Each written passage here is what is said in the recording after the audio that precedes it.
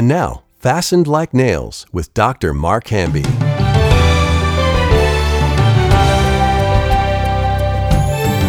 So Molly, this next section in chapter 2, I've titled it, Whose Words Will You Follow? And it's kind of interesting because that's what the text, how the text starts. Can you read verse 1 of chapter 2? Yeah, it says, "My son, if you receive my words and treasure my commands within you." Okay, so that word receive can be translated as seize. Interesting. Yeah, to seize the word, hold on to it, not let go of it.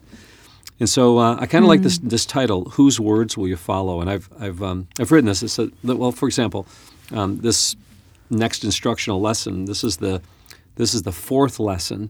So the first lesson is listen and obey your father's teaching and your mother's influence in your life. Listen to both mom and dad. Second one is choose your friends wisely. Don't go after friends that are going to take advantage of weaker people, or friends that go after greedy gain, because if they do, they'll be like the Lord of the Wing. The Lord of the Wing. Yeah. And those of you that didn't hear that episode, that's one of my favorites. The birds of the air are known as the Lord of the Wing.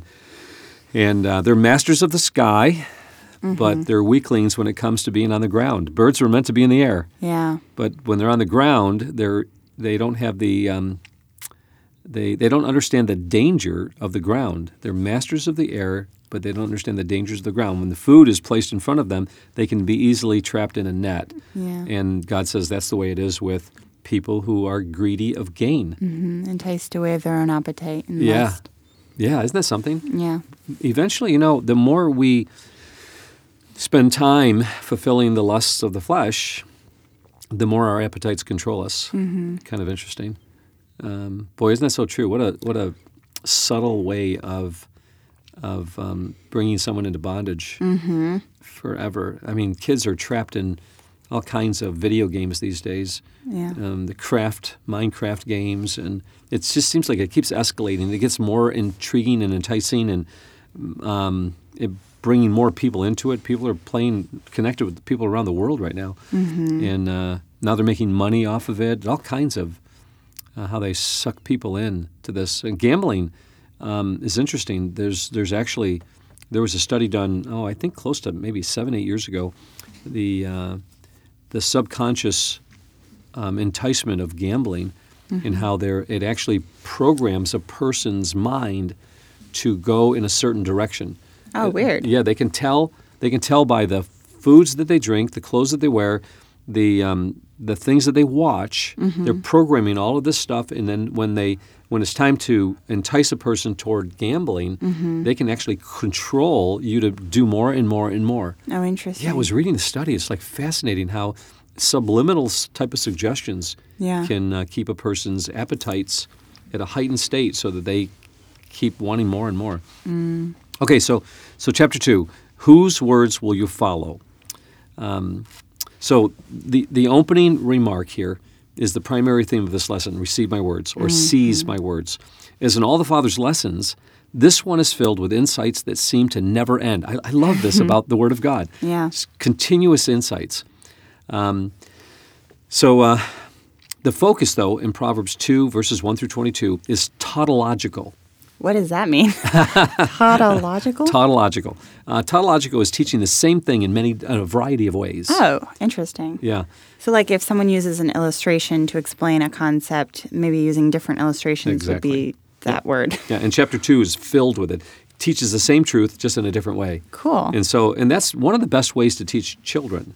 If they don't get it this first time, you teach it in a different way, a second time, through a story, through an exercise that they're working with their hands, through an audio, all different ways. You surround the child with this one truth, teaching it in a variety of ways.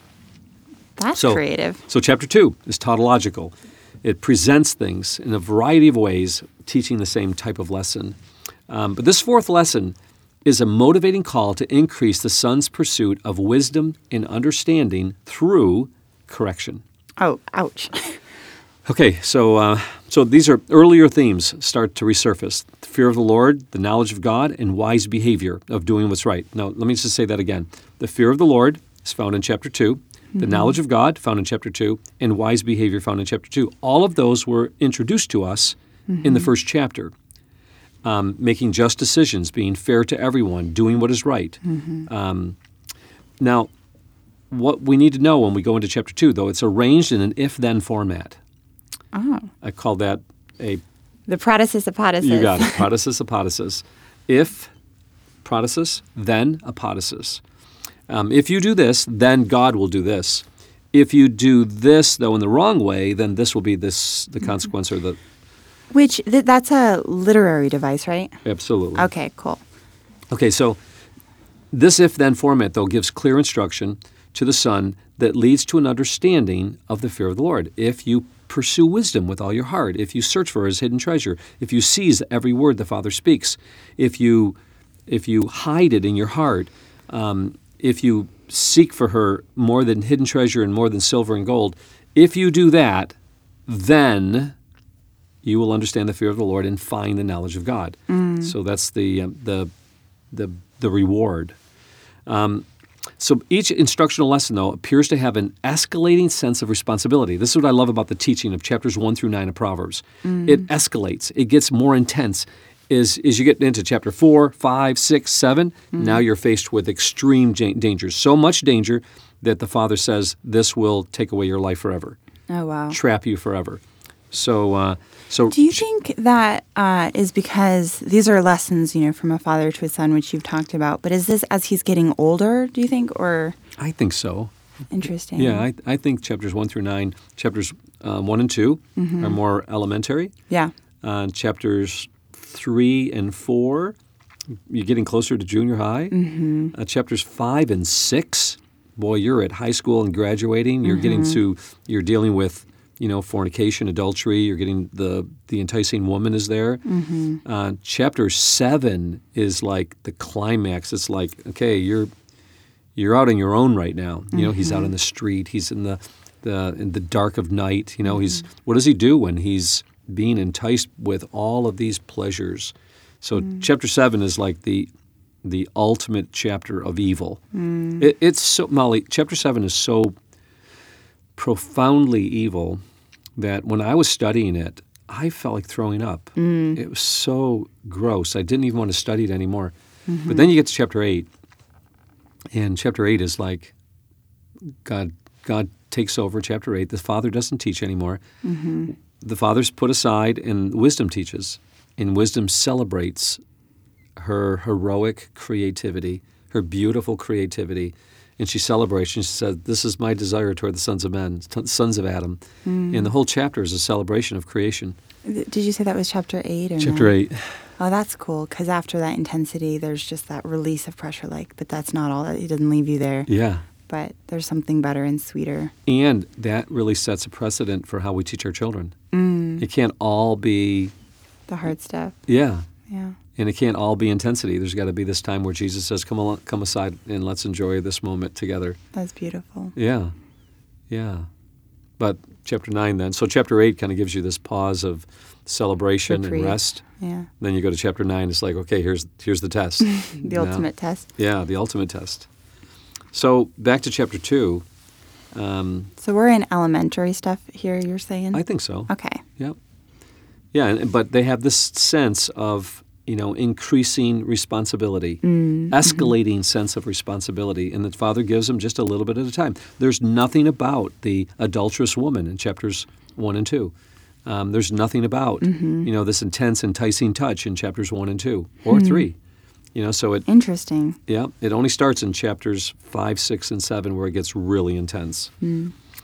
So what I love about chapter 2 is one of my favorites, though, because it talks about the Father telling the Son that if he does these things, if he seizes every word, if he searches for wisdom like hidden treasure, and it's not just hidden treasure, it's stored up treasure to be used at a later date. So you're saving it. That's beautiful. Yeah. I think, isn't that how God refers to wisdom in the New Testament too? Like he stores up sound wisdom for the upright, and he gives liberally without reproach. Same idea as hidden treasure. Yeah, and that's James chapter 4, I think. Yeah. Yeah, that's beautiful. But here he says in chapter 2, after the Son does all of these things and pursues wisdom, he cries out. I love this at the end.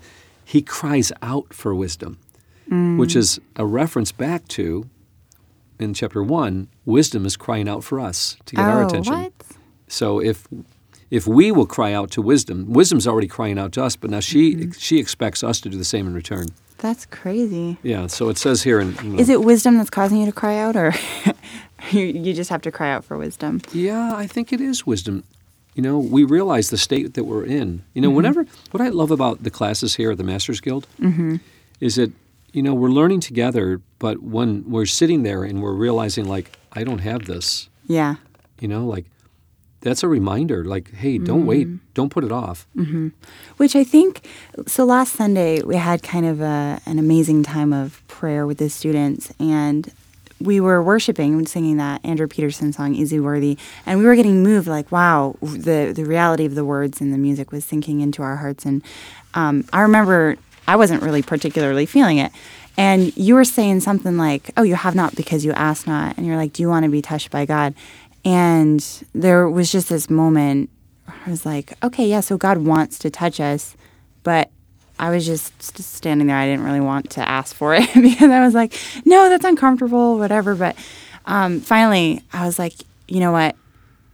God wants to touch me, but I have to reach out first here right now. And so just being able to pray and then kind of almost be vulnerable with God in front of a lot of people. And then he broke through those barriers. It seems kind of like that's what it's talking about here, being like crying out, and then wisdom cries out. So it's accessible. It's super simple, but it's very hard sometimes. And there's sometimes, though, that, if you're, like you said, you're not feeling it. Yeah. I mean, there may be some times where you can't force those things to happen. They either happen or they don't. They've got to be genuine. However, your prayer led to the breakthrough with another person. So that was kind of interesting. Yeah, and I like what you said about not forcing things, because it's true. Like sometimes, you can't. There's a healing process, and there's a time in that moment. God was definitely telling me I had to confess something in front of people, and so I think being sensitive to His voice in those times. Yeah, we do want to guard against manually doing things, though. If God's telling you to do something, you do it, but you don't want to force it. Ecclesiastes says, "Don't be overly righteous. Don't be overly evil." Don't swing the pendulum one way or the other. Be where God wants you to be at the moment. I've been in prayer meetings like that. And so those that are listening, we had a prayer meeting last Sunday that ruined my life for the week. Yeah. Yeah, we just cried out to God, and we're broken. And that's what real revival is. Yeah. Being broken before God. And I think the sweetest part of it was that it was completely unexpected. This was our first time gathering together with the students for worship. This was our first Sunday evening together. And we were just praying, and then, God led you to call out, like, hey, let's pray. Let's turn this towards worship. And then everyone was just like, pouring out their hearts to God. And that's not something like last week, we had it scheduled and we showed up, and I chose some songs that people didn't know. And so I was just like, well, God, I want what happened last week. And no, we don't want that all the time. God. And with church on Sunday, we were just randomly playing a song, not randomly, obviously, but we were just playing that song. We're like, why can't we do that all the time? But it's so much sweeter when you're just open to the Lord's leading in those things. And I don't know. God's incredibly creative. Yeah. Okay, so just in summarizing what you just said, so last Sunday we had this intense prayer meeting. Everyone was crying for a good 30, 45 minutes, maybe an hour. And, we're crying out to God, and we're crying. And, our hearts are just really moved. And we're crying out to God saying, change us. Yeah. And then the rest of the week was rather intense, because God now was saying, like, okay, you want to be changed? Well, here's what it's going to take. Yeah. And I'm like, I don't like this. Give me back my peace that I had the week before. But I think when you approach God with that real sense, He's going to do His part. And it's sometimes whom the Lord loves, He disciplines. And so for me, this past week has been a week of discipline. Saying the wrong thing at the wrong time, and then leaving and hurting people and then trying to figure out whether or not you feel like, they deserved it, or whether or not I'm going to receive God's conviction and then humble myself and then apologize. So you got to go through those two spheres. Like, no, I think I'm in the right and they deserved it. And then you go like, well, I don't have any peace about this. So now you got to humble yourself, and then God's got to. Then when you humble yourself, what's beautiful about it is that God then teaches you what you're missing. He did that with me. It was really beautiful. I got to see a part of myself this week that I have not seen in my entire life, and it has a lot to do with my broken relationship with my oldest son and the many years that I messed up with my own wife, and she's been so gracious. I tell you what, my wife is, what I love about relationships. I have no doubt that God brings the right person in our lives at the right time. We don't have to force it. And God gave me Debbie. And I would not be who I am today without her. And I learned a valuable lesson this week. And the lesson's this. I'm a controlling person. First one ever to touch planet Earth. I'm a leader, but leaders don't force things to happen. They don't force people. And I was doing a study on Galen of Pergamum, and Galen of Pergamum, he was a mentor. Now, the word mentor actually comes from him. Actually, I think it comes from Fenelon. I think was the first one that adopted the word mentor. But Galen is before Fenelon, and he had this idea of mentoring. So I think it far goes past Fenelon. But so we're looking at I think 70 AD-ish or earlier. Galen of Pergamum is alive, and he's a God-fearing man, and he believed that if you had someone that wanted to be his disciple, that he would have a contract with them, and the contract would be this: whatever I say to you, you're going to do. I'm going to speak into your life. I'm going to speak truth into your life, and it's going to hurt. And this disciple would come to him and say, anything that you tell me, I will do, and I will receive correction. The whole premise of the mentoringship was based on correction. Wow. And he would frankly, and he would reprove people in sometimes in gentle ways and sometimes harsh ways, but he would do it because the mentor knew that he had the student's best interest in mind. And so there was a lot of growth that took place during this time between him and the student. But it's very rare to have a relationship like that with somebody where you're covenanted together. And so I've been practicing that style for years and hurting people because that's not my relationship. That's not my covenant relationship with somebody else, not with my wife even. My job isn't to change people. My job is to serve and to love people and speak the truth and love toward them and let God change people. And so it's a matter of really recognizing my role and God's role, and so I respond the worst when I do my part the way God wants me to, and then someone doesn't respond the way I think they should respond. And so okay, God's saying well, is it really real? Do you really love them? Are you really serving them? Or are you just waiting for them to change because you really still want to control them? Oh, wow. Isn't that something? Yeah. Yeah, so learned some really, really valuable lessons. Okay, so we had that prayer meeting this week. And where did we come up with that? So we were talking about how you can't force things to happen. And then this past Sunday, we went to a new church. Oh, there you go. And there was a beautiful rosewood piano. It was a stunning building anyways. We went there just to visit, and it was in this historic building with a ceiling that made your head spin. Yeah, really. It was and it's a rotunda. It's round. It's beautiful. It was stunning. And so there was the piano, and one of our students, Rainey, she went over to the piano, and she started playing, and something inside of us was just compelled to sing. And so we start singing, and then some of the staff come over, and after the song was over, and they're like, hey, can you play that again? And people were coming in. It was just like a really cool time of, spontaneous... A spontaneous worship. Yeah. Yeah. And That was a huge encouragement. But so I don't know. You see moments like that, not you specifically, but like we see moments like that. We're like, oh, that's amazing. I want that always to happen. Yeah, I want that yeah. to be. We need to do this every day. Yeah. And the beauty of some of these moments is God kind of just gives them to us when not you least expect it, but when you need it, and He's so faithful like that. And you get to enjoy it immensely. Yeah. Yeah. You know, and that's what the Father has for the Son here in chapter 2. He's telling him, listen, if you will receive my sayings or seize my word, if you will, just listen to these amazing words. This is, if you will seize my words, if you will treasure my commandments, if you will bend your ear to wisdom, if you apply your heart to understanding, if you cry after knowledge and discernment, if you lift up your voice for understanding. By the way, this is a very cool statement. If you lift up your voice for understanding, that's a reference back to chapter 1, where wisdom lifts up her voice in the marketplace to the simple people. Oh, cool. How long, you Yeah. simple ones? We Crying love out. she's crying out to the simple. And here in chapter 2, he's telling the Son, listen, wisdom is crying out after you. Now you cry out after her. You know, so if we want to experience the things that, you know, Molly, what we experienced yesterday at church, and folks, you got to just try to like imagine what this was like. You know, you've got a 30-foot ceiling where the piano sound goes up into the ceiling area and it continues to, it just continues, resonate.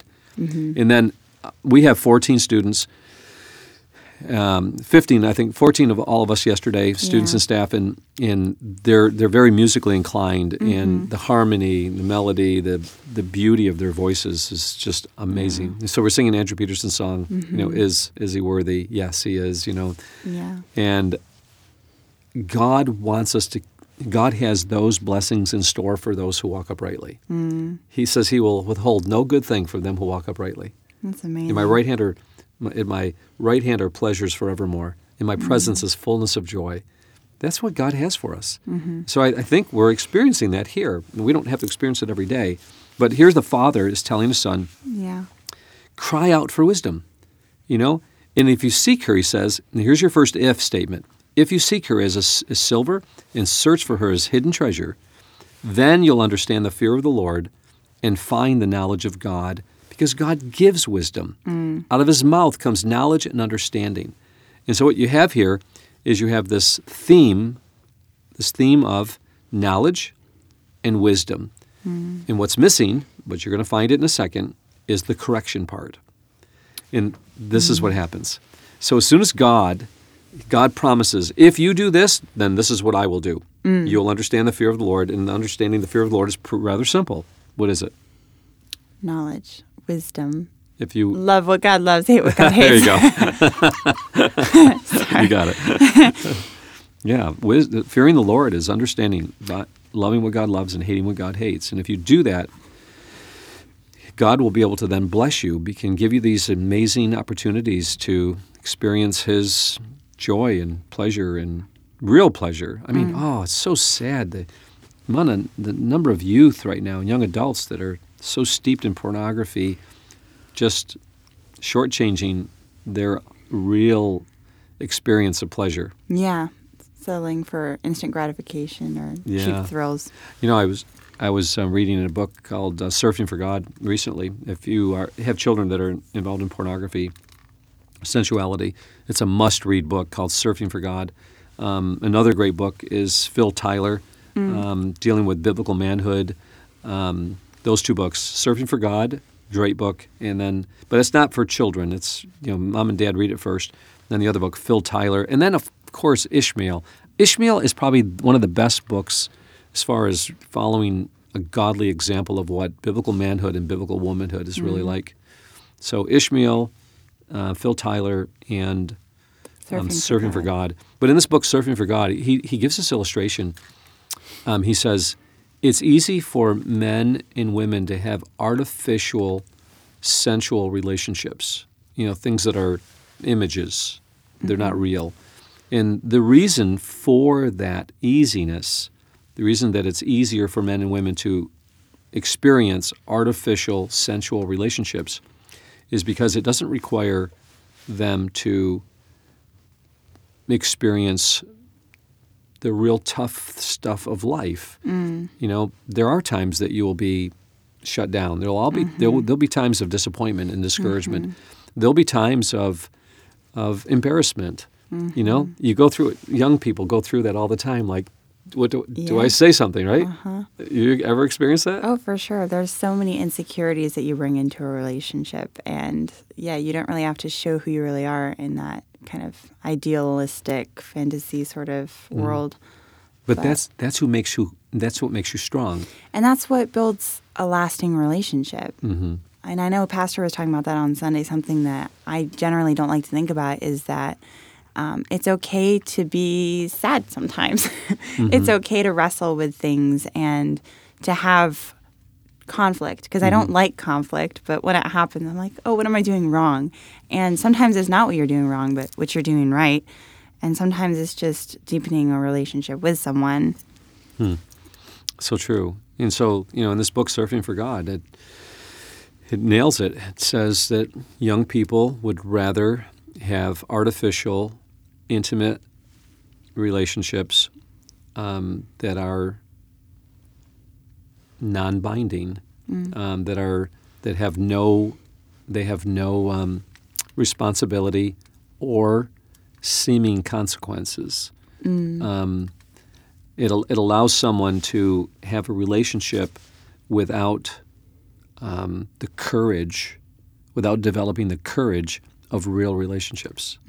I think that's really strong. That's a strong statement. Because what young people need is they need to be able to, and so that's why pornography, Satan has given all these substitutes, because he's trying to keep us away from genuine, healthy, godly relationships that require, truth and honesty and love. And putting others above yourself. Yeah. I feel like the opposite is kind of that encourages self-love, which is just being in a relation to get something out of it, versus putting someone else above like yourself and showing them enough love to meet them where they're at, wherever that might be, even though it hurts you sometimes, loving them enough to be there.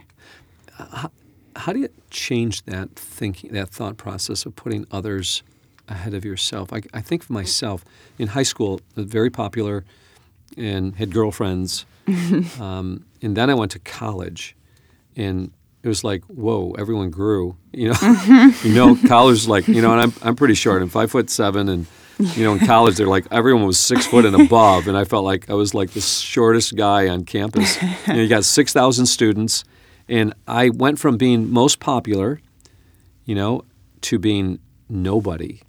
I just kind of I disappeared, and all these guys had girlfriends, and I'm like, what on earth? And so I'm unsaved. And I went through 4 years of college where I just felt insecure. And here I am, very confident in who I am, very strong, and I go to college, and I'm like as insecure as possible. I went from one extreme to the other.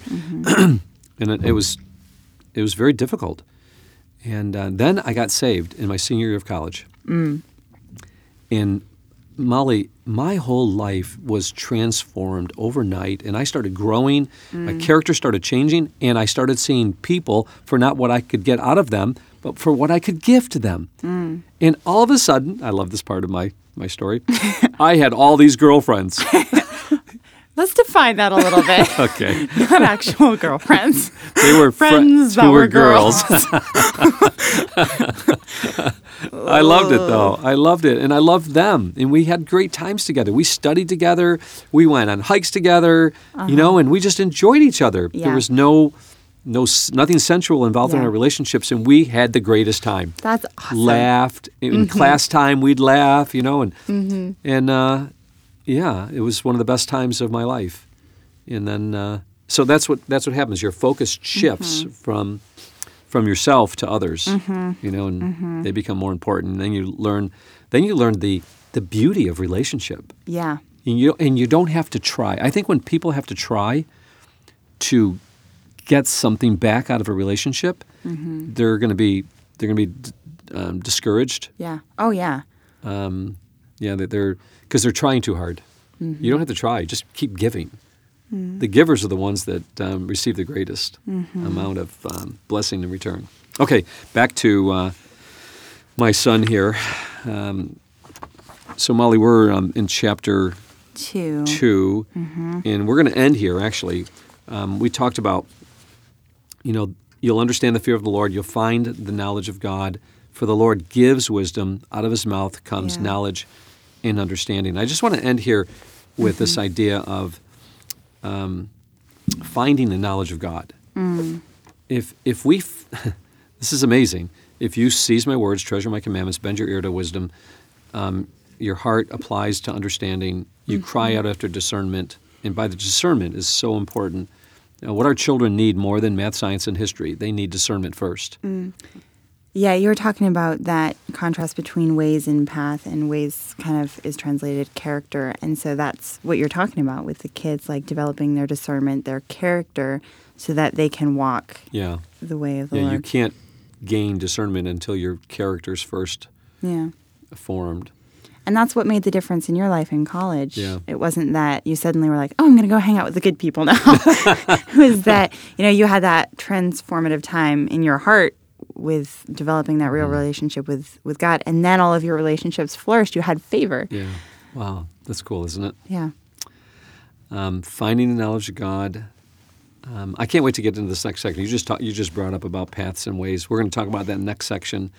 Dun, dun, dun, dun. So as we bring this to a close, if you do your part and you seek for wisdom more than silver and more than hidden treasure, then you will understand the fear of the Lord. You'll know more how to hate what God hates and love what God loves. And by the way, fearing God is essential. God wants us to fear him. This word for fear is talking about fear and trembling.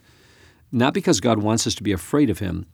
God wants us to be afraid of messing up because he has so many blessings in store for us. He doesn't want us to lose out on what he's planned for us. So he wants us to have a healthy fear of going in the wrong direction and choosing the wrong ways.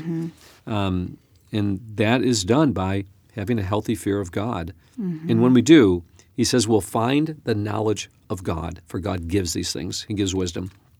And if you have the knowledge of God, if you have the mind of Christ, just think about all the things we could do. And so moms and dads, grandparents, as we're listening to this, if you can really help your kids see, if you could see how important it is to have the knowledge of God more than the knowledge of men. 2.2 million books printed every year, all kinds of curriculum. We've got all kinds of curriculum out there that we're teaching our kids from.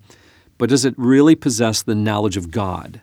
And the way that we possess the knowledge of God is to know God's ways, to know his paths, to learn about his character, to understand what are his promises, to have that sense of really knowing what is good or evil, and walking in the knowledge of God, truth, objective truth.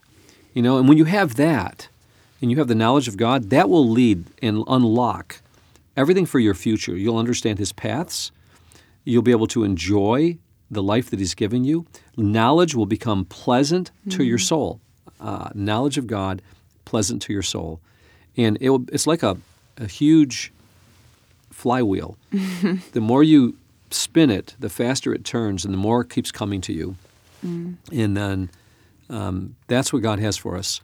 He will give you knowledge that will be pleasant, and you can't get enough of it. And he'll keep bringing people into your life, books into your life at the right moment, the right time, and we'll be able to then be more usable, and we'll be able to be a light in this world so that others will want what we have, and then we get to share with them the hope that is within us. Here we are. We're going to understand the fear of the Lord. We're going to find the knowledge of God, and God's going to give wisdom.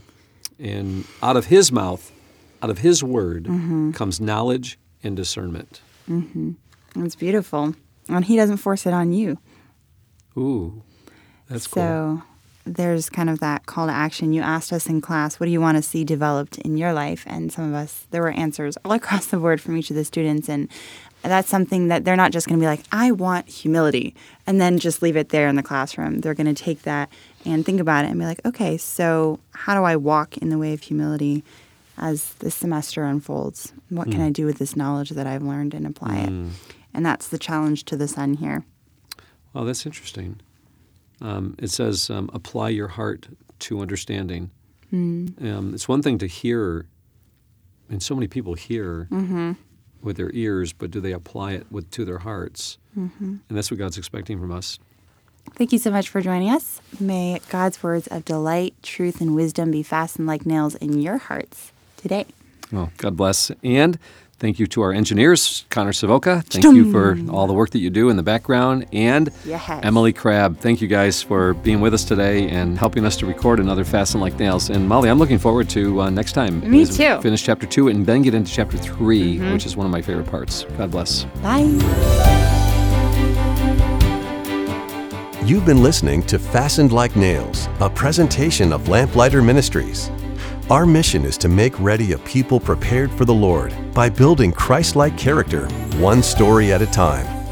To learn more about our family collection of rare books, dramatic audios, or guild programs, visit lamplighter.net. To hear more podcasts, search for Fastened Like Nails wherever you listen to podcasts. If you have a question you would like to submit for the Lamplighter team, visit fastenedlikenails.net and fill out the form. That's fastenedlikenails.net.